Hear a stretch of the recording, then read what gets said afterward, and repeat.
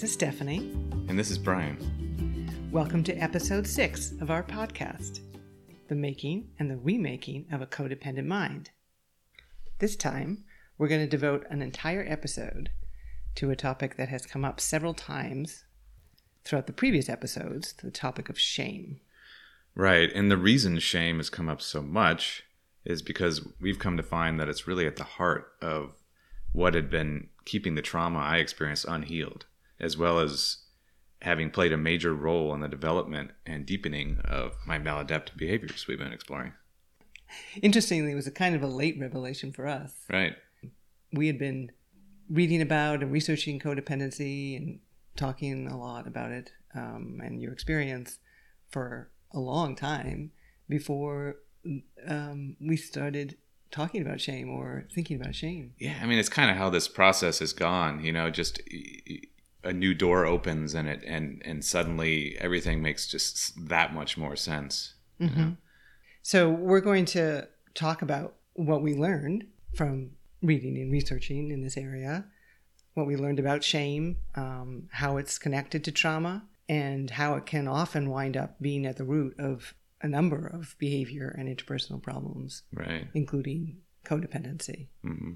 We like to start the episodes with just a kind of look at the terms, what exactly we mean by shame, comparisons to other similar words that people use that I think can cause some confusion sometimes around what shame really is and how it works. And certainly if you read about shame, most people take the time, which what we're going to do right off the top, is distinguishing it from other emotions that are similar and aligned, like guilt and embarrassment. And the thing is, all of these things can happen kind of simultaneously mm-hmm. from the same occurrence, but then it's what happens after, what you do with those emotions, but these are all separate, distinctive feelings.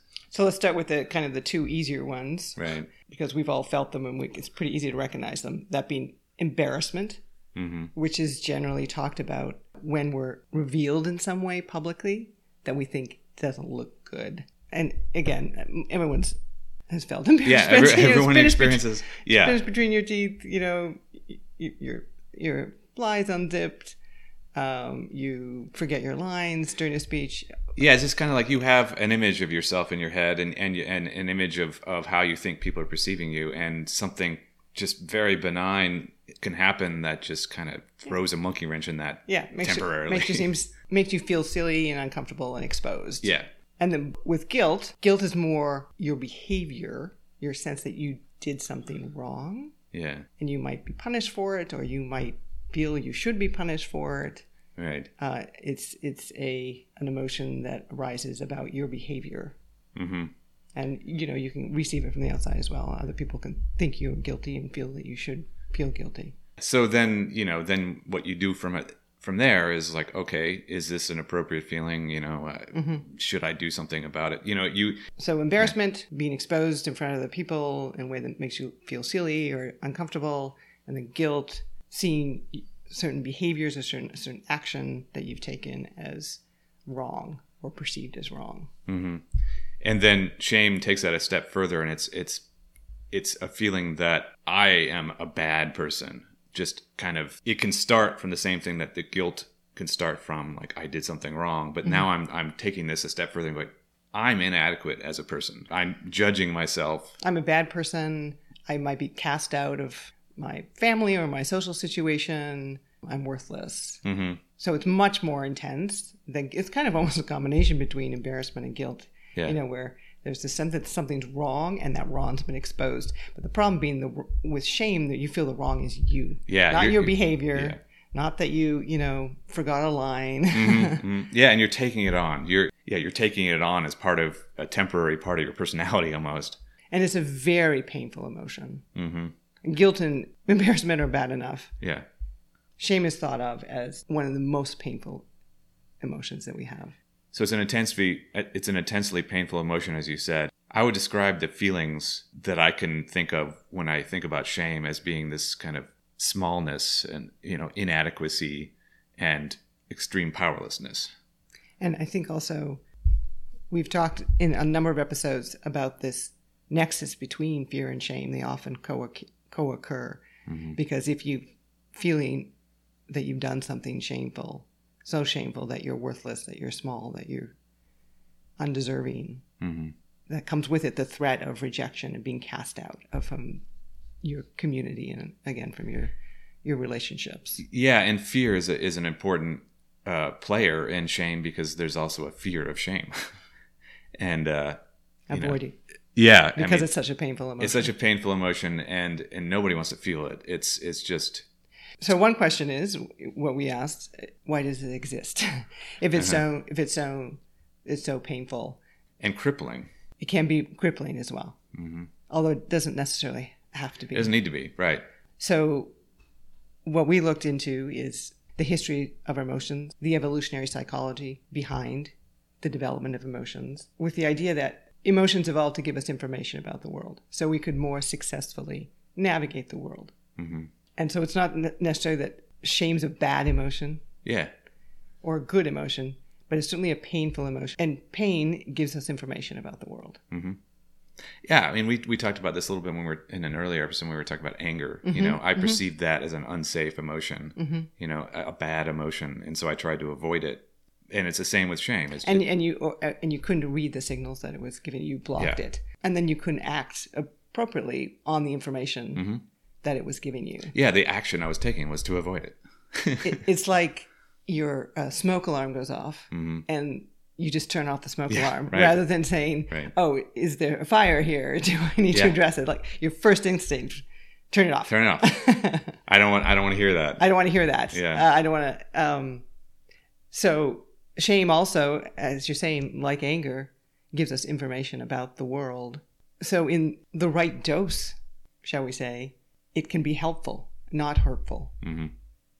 So I've certainly felt shame in my life in that I have done behaviors that I would feel in retrospect did not reflect who I thought I was or my values. And so I have felt shame just internally, or if someone has pointed it out, I have felt shame as well. But what I had, fortunately for me, is I had a reasonable sense of self to fall back on. Yeah. I knew that was not the full picture of me. And I also had the sense that I had some agency on how to address it, even if it was just not doing the same behavior in the future. Yeah, and so for me, this is where the powerlessness comes in. So since I had this chronic powerlessness problem, I would go into every situation kind of just assuming that I had no way to resolve this. So I would feel shame, and it's like, well, that's not. I know up front that there's nothing I'm going to be able to do about this. So I just need to kind of bury it, try to avoid it. But really, by avoiding shame, I'm not avoiding it. I'm just putting it somewhere. Right. Know? So it's just adding to these layers, and it's compounding itself. So I'm now feeling shame for shame. And, and then fear of shame, and then shame for the fear of feeling shame, it sounds awful. Yeah, it's compounding. And I was set up to feel it very easily too. So it didn't matter how it came about. There's a term called shaming. Right. That is where people are kind of actively trying to shame someone. And there could be legitimate reasons to do that. So some people, if you're a murderer, if you're a terrible person, you should feel ashamed of your behavior. Yeah. So when it's people, we all should be calling out people. Yes, calling out. Right. If it's massively hurtful, harmful behavior. Yeah. When it becomes problematic, and the shaming becomes problematic, is when it's really someone is just kind of being unkind and putting someone down for something really they don't have much control over. Yes, and shame is such a powerful emotion. Such a painful emotion. People like narcissists, but others as well, are able to use it to manipulate and control people by triggering it. And as you say, the most terrible, I guess that we shouldn't have a hierarchy of how bad that action is, but certainly it's really troubling when you're shaming someone for something they have no control over. Yeah. For their body or their little to no the way control. they talk. Yeah. Right. I mean, or just something that is just who they love, Yeah. Where it doesn't matter to the person that's doing it, like really, other than right. It's not antisocial behavior. It's not harming anyone else. They just think that you should feel bad about yourself Yeah. because you are X or you do X or you look like X. And it makes sense as we went into episode 4 about narcissism that they would use that tactic because narcissists want to feel superior. And so that's a very easy thing to do, to just put somebody down, shame them about something. You can always find something, right, that, about somebody that you want to shame them about. But an average person that has a healthy emotional architecture is not going to take that on. They're going to say, well, I disagree with that. Right. So I'm not, I'm taking that on. But someone like me that's already feeling layers of shame that extend back years. Right. And was trained as when you were a child to substitute another person's view of you before your own. Yeah. Because if you tried to assert your own view of yourself, then you would have suffered abuse. This is with your childhood friendship that we've talked about. Your childhood friend who we call G. If you tried to assert your own sense of yourself and your worth that were counted to his view of you, then you would be physically or verbally, emotionally attacked. Yeah, and then just to remind of the previous episode about lack of agency. So the combination of the powerlessness and this lack of agency where I deferred to other people, I was prepared to defer to other people at all times. I was prepared to accept people's criticism too and take it on. And it didn't matter what it was or even how it was presented. So there's plenty of times that I felt shame, like we said, that was a signal for something that actually I needed to look at it and go, oh, yes, I need to feel this shame. I need to do something about this. That doesn't align with my values. That's not the person I want to be. Yeah. But instead, it's just like, it kind of didn't matter. Abusive person could be shaming me. I'm feeling shame. This is terrible.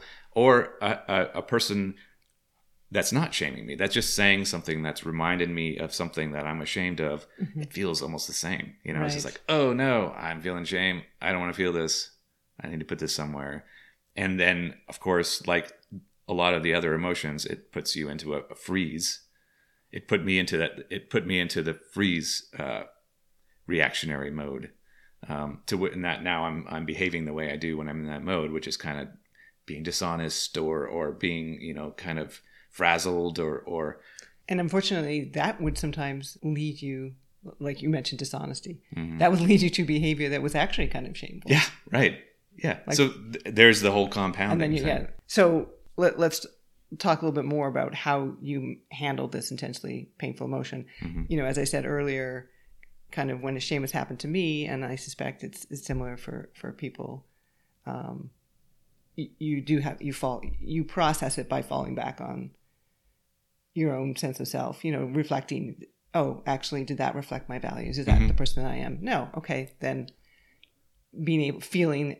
having some sense of personal agency and feeling, well, I have some power to address that. It's terrible when, say, it happens in the past, that's a terrible right. feeling. What do you do about something that you still feel at shame? the very least, right, you can resolve it by saying, well, I'm not going to be that person anymore. I'm never going to do that again because I don't want to feel that emotion. Yeah. But you didn't have that. You didn't have either of those. So you mentioned freezing. Like, how did you deal with shame when it came up?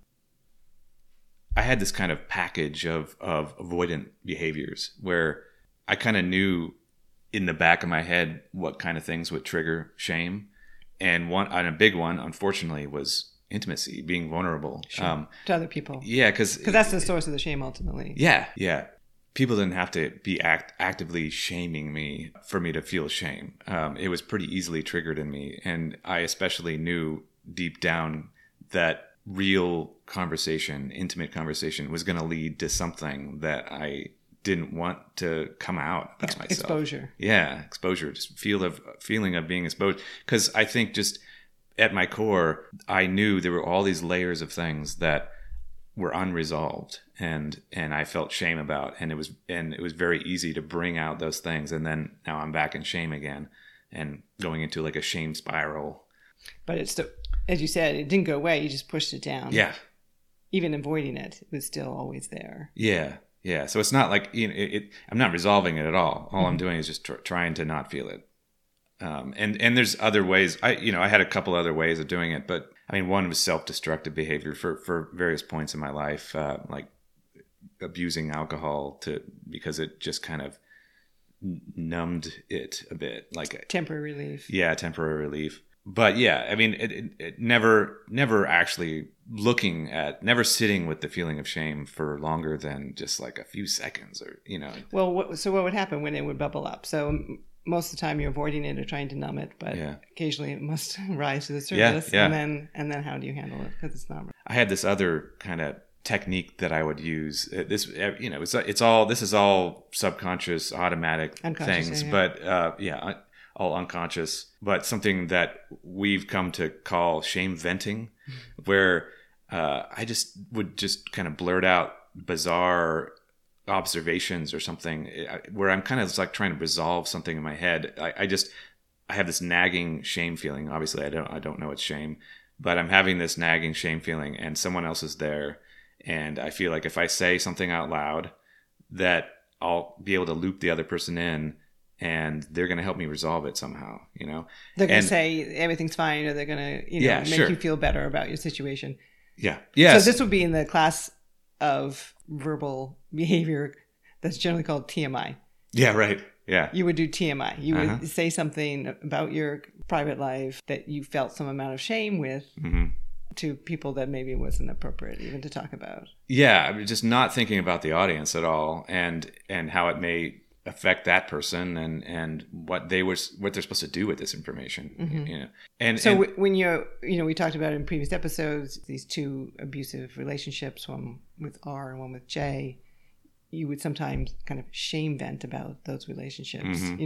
Tell someone something about their behavior or about your intimate life or your sex life because you were ashamed of all of that. Yeah. But then if the person didn't react the way you hoped, if they didn't say, oh, yeah, they're terrible people and you're fine, you're a good person. Right. If they said things like, why are you with this person? Why don't you leave? Then the shame vent It didn't work. It didn't work. Right? Because now I'm just feeling shame. So now it's more like, oh, no, now it's tamp it back down. Like, no, it's fine. Actually, it's not a terrible relationship. I'm just telling you about the bad things. Yeah. And another big one I used, because there's this thing called shame rage, where someone that struggles with feeling shame, one of the outlets that people will do, and this is a common thing with narcissists too. But they actually act out on the rage. They'll now shame somebody else or put somebody down or whatever, like to make themselves feel better. Me instead.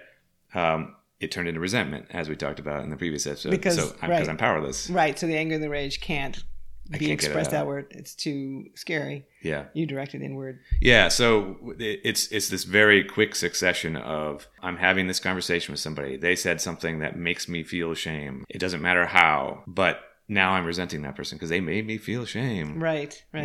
And then that is, like we talked about before about resentment, it's just this kind of passive way of trying to take control in my head, make myself feel better, pacify myself into going, okay, no, it's you don't need to feel that shame. You need to feel angry at this person for making you feel it. I'm not going to look at it. I'm not going to actually analyze whether I should be feeling the shame. I'm going to stop feeling it and then immediately just kind of blame the other person for making me feel it. Yeah. And we said last episode, we thought of resentment as the anger of the powerless. And you see that here as well. Yeah.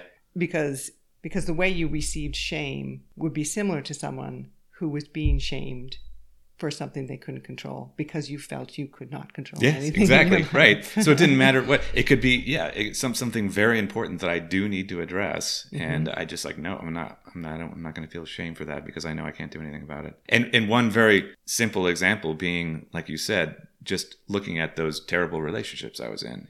I was carrying shame about the fact that I knew in my heart that those were abusive relationships and I shouldn't have been there. But I didn't want anyone to point that out, and I didn't want to set anyone up to point that out either. So I had to come up with stories, So that's a big part of avoiding shame, is telling myself stories and then telling those stories to other people, bounce them off people. Like, that one sticks. Okay, that's the story I'm going with. And I'm going to tell that so many times that it becomes the story. And it warps my memory. Everything just gets thrown off. Yeah, we read somewhere, I don't remember where, shame is a binding emotion, which I thought was interesting. That it just sucks all the other emotions to it, and then you can't separate them out. You don't know. Yeah. Again, the issue of dosage, and you were always just taking massive doses of shame. It's just an overload, and there's no way to get any information now. Yeah, it seems to be one of the biggest mechanisms in why I was unable to separate my emotions and sit with them, because shame was attached to every single one. If the feeling of anger came on, I felt shame for it. If sadness came on, I felt shame for it. And then this built up unresolved shame manifests in these feelings, like I said before, where I thought I had depression just because I felt depressed, therefore I have depression, and rather than I have all these layers of shame that I have done nothing with, and it just gets added to every day. You had good reason to be depressed. Yeah, sure. Right. But you weren't able to look at reasons beyond, I have depression. You weren't able to look at your life because there was too much shame. Yeah. I couldn't take in information about the world. So it led me to kind of disconnect from the world, this disassociation, as it's sometimes called. And then I had other techniques that I would throw in there called something called compartmentalization that we'll get into a lot more in the next episode. So you disassociate emotionally from the world and from other people to avoid shame. But if something gets through, if emotions get through that, the gatekeeper is the gatekeeper, then you compartmentalize. You put them in little boxes so they don't. Yeah, that's the image, right? It's little boxes. Of course, it's not that simple. These boxes are really just a big giant ball of mess and unresolved emotions that I haven't been able to separate. But the compartmentalization being like, I know what to do when that thought comes up. Like, this is how I forget about that, or this is the story I tell myself when that particular thought comes up. So that's kind of how the compartmentalization worked for me. And we'll get into that in the next episode, because these behaviors worked across the board. I used them for everything, so even good emotions, as we call them, which we're not going to actually call, I'll put air quotes on the good emotions. But so do you have an example where we can kind of see all of these shame-driven behaviors happen in your life? Yeah, I have a good example of how, like a progression of how it can take place. I carried shame all the way from that friendship with G that we've talked about several times, the origin of my codependent behaviors. And one way I carried it throughout the years was just this overwhelming feeling of inadequacy and inexperience. And I felt as though I would be exposed. Everyone knew that I was inexperienced, immature, and all this kind of stuff. And when I met R, the first relationship we talked about in previous episodes, I was very vulnerable to that exposure, right? So I felt shame very quickly because, as I said, her abuse started very quickly, and it triggered that. And then I wound up doing this shame venting that we talked about, where I dumped information about myself in bizarre ways. And she, being the narcissist that she was, preyed on that information and used it against me. And then to ridicule you and belittle you for it. Yeah, for those exact things that I was carrying shame for: inexperience, immaturity, things like that. So it's like, oh, he's telling me what I can abuse him for, more or less. So the shame venting again doesn't work. Yeah, right. Gets you into further trouble. Yep. Exposes you to more shame. Mm-hmm. Yeah, so what happens then is now she's using this information. I'm getting more shame added to it, and I am already in this powerless stance. I was in that stance to begin with, but now I'm with this person that's controlling me. I'm used to this. I know what to do. I'm completely powerless now. I'm deferring completely to this other person, what their opinion is of me, how I'm supposed to think of myself. Which is supposed to, again, be a strategy for addressing shame. Right. It's like, okay, well, she'll tell me what to be, and I'll be that person, and then I won't have to feel ashamed of myself anymore. Yeah, but instead it's just like, well, I can't do that. Of course, we can never we can never match other people's every expectations and needs to us 100%. So it was a recipe for more shame. Yeah, but it seemed, and again, these are you were, instead of resolving the shame yourself, these are responses, reactions, shame venting, giving over your, kind of leaning into the powerlessness. Mm-hmm. This person wants to take control. fine. They're going to be in control. So I'm taking it all on, and now I'm going into all of these things we just talked about, and this all happened throughout the course of that relationship. Now I'm feeling severely depressed. I'm extremely resentful. I don't even really realize that I'm resentful, but I am. I'm angry all the time. Mm-hmm. And then I start these self-destructive behaviors. And so this all progressed throughout that period. And it was almost as though I was trying to make her end the relationship. Like that was really my only defense, was mm-hmm. that like, I need to make myself so unappealing that she just wants to leave me alone, more or less. And you were disconnected from everyone else in your life at this point, because you just sucked into this, mm-hmm. the shame of your situation, and which is your whole life at that point. Yeah, it's just too much to reveal to other people. But none of this was conscious, obviously. To any extent that I could do anything about it. So I really was taking it on. I really was adding so many layers of shame that I almost couldn't handle it. Well, and this is the terrible thing. You know, if shame did evolve to cue us into that our behavior is such an extreme violation of our community and our connections to others, that if we continue it, we risk being cast out of the human community. Mm-hmm. So loss of our relationship with others and our connections with others seems to be at the root of shame. So shame is there to prevent us from losing our connections with other people. But what it did for you, because it was such an overload, mm-hmm. is it did exactly what it's supposed to protect you against. It separated you from really everybody. Yes, that's exactly right. Yeah, I felt completely alone in the world when that became too much to bear. Yeah.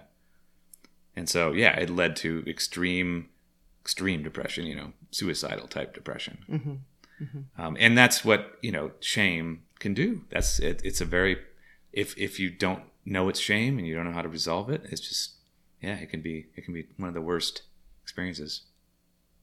Well, this seems like somewhat of a depressing point to stop, but there is hope, because you're now in a situation where you can resolve shame. Right. And the good news is we're sitting here talking to you about it right. from a place of realization and understanding, and I'm actually not carrying any of that shame anymore. So, right. And we're going to spend season 2 talking about how you were able to lay down the shame and heal from the trauma. But we have one more kind of depressing topic to get through. Next week, we're going to explore more this phenomena of compartmentalization. Yeah, and just the topic of just emotional immaturity kind of overall, and what goes with that. And how that works. How it worked, and then how it made it extremely difficult for me to make any sort of progress. But shame was definitely the backbone of all of that, and why it's so difficult to make progress to begin with is I don't want to feel this shame, you know? Well, we hope everyone can lay down their own shame, and we hope everyone will join us for that discussion. You can find us on Instagram or Facebook, searching for Codependent Mind. And if you're enjoying this show, if you could leave a rating on any platform on which you listen, we'd appreciate that.